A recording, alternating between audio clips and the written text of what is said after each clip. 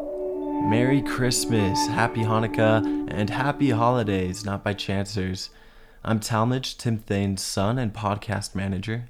Today, Dr. Tim Thane will be talking about traditions, specifically family traditions inside of the holidays, and how to not just survive, but have a good time with it. Let's jump into this.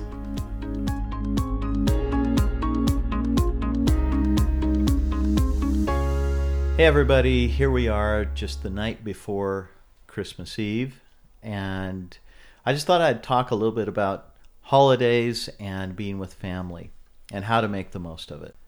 Some of what I'm going to say tonight is being inspired by Tara DeWitt, one of our Homeward Bound coaches. So I want to thank her for those ideas that I'll share with you tonight. But let's start for a second with just the idea of gathering as a family. There's a lot of opportunity in that, and there's a lot of potential risk in that when we get together as a family. You know, I personally really look forward to times with family, but it can get tiring. It can get difficult. I think it was just my last podcast that I did one on food and family, two of my favorite topics, and those two actually come together around the holiday season.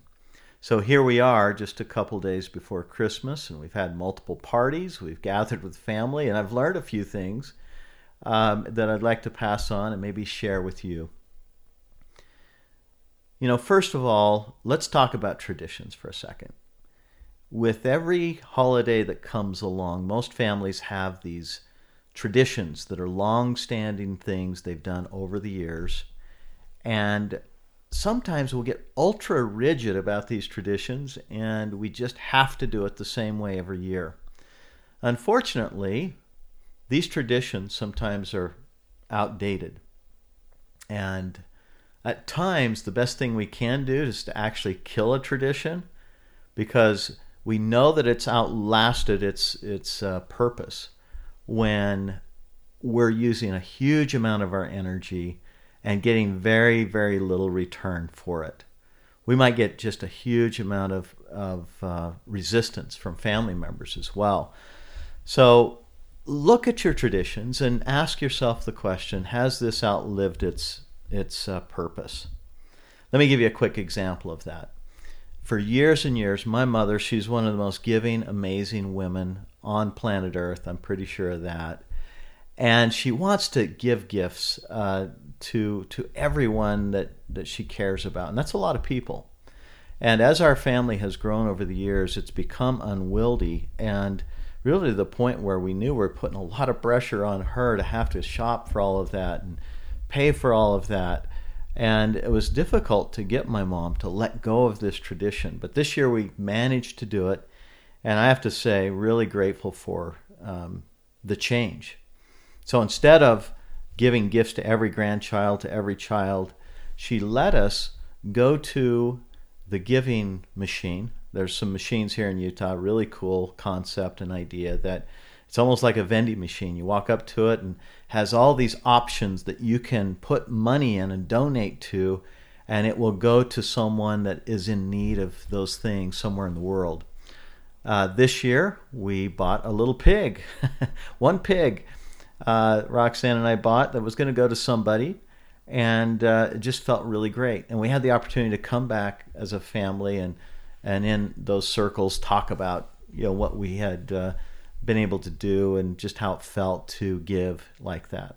That took the place of this gift exchange that in the past has been unwieldy and just took a long time and honestly a huge amount of money that I didn't want my mom and dad to have to fork out. So it was special.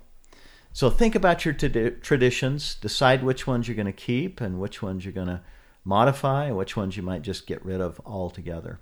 A couple other points, I do want to keep this short. A couple other points, just remember that sometimes this time of year we think that we can let go of real important boundaries because it's the holidays. Keep in mind, though, that you can make decisions on what conversations to have in these family events.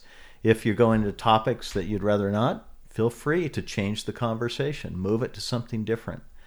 If there's behaviors that you're worried about with your kids around the holidays, make sure that they understand there's still some boundaries.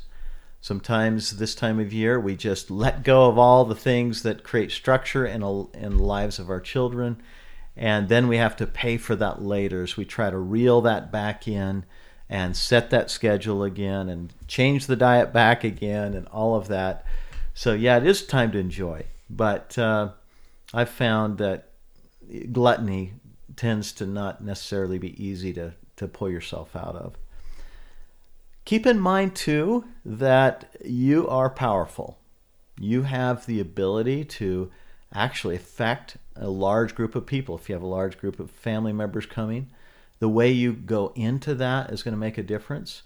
To be your very best self, get the rest you need, go into it energized and happy.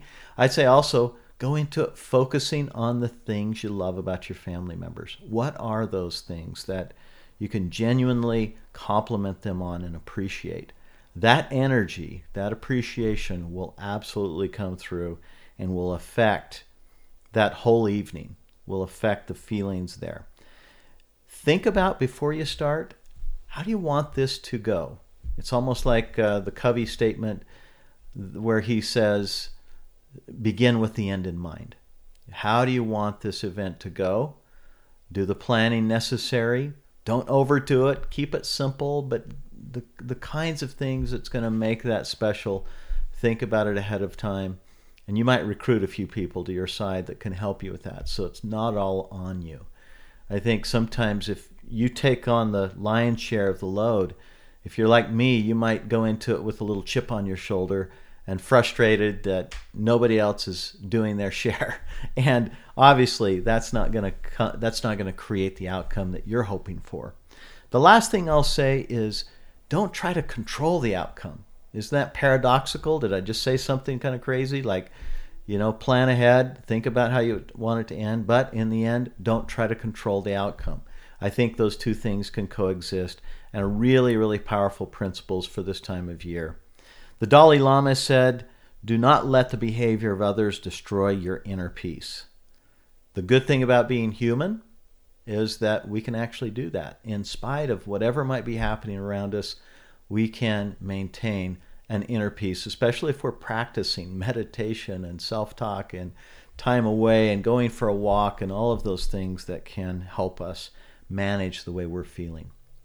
Well, I hope you have a wonderful holiday season, a Merry Christmas, a Happy New Year, and that you find great joy with the members of your family and connection that can bind you together and create that network of support that's so vital to have in our lives at this time.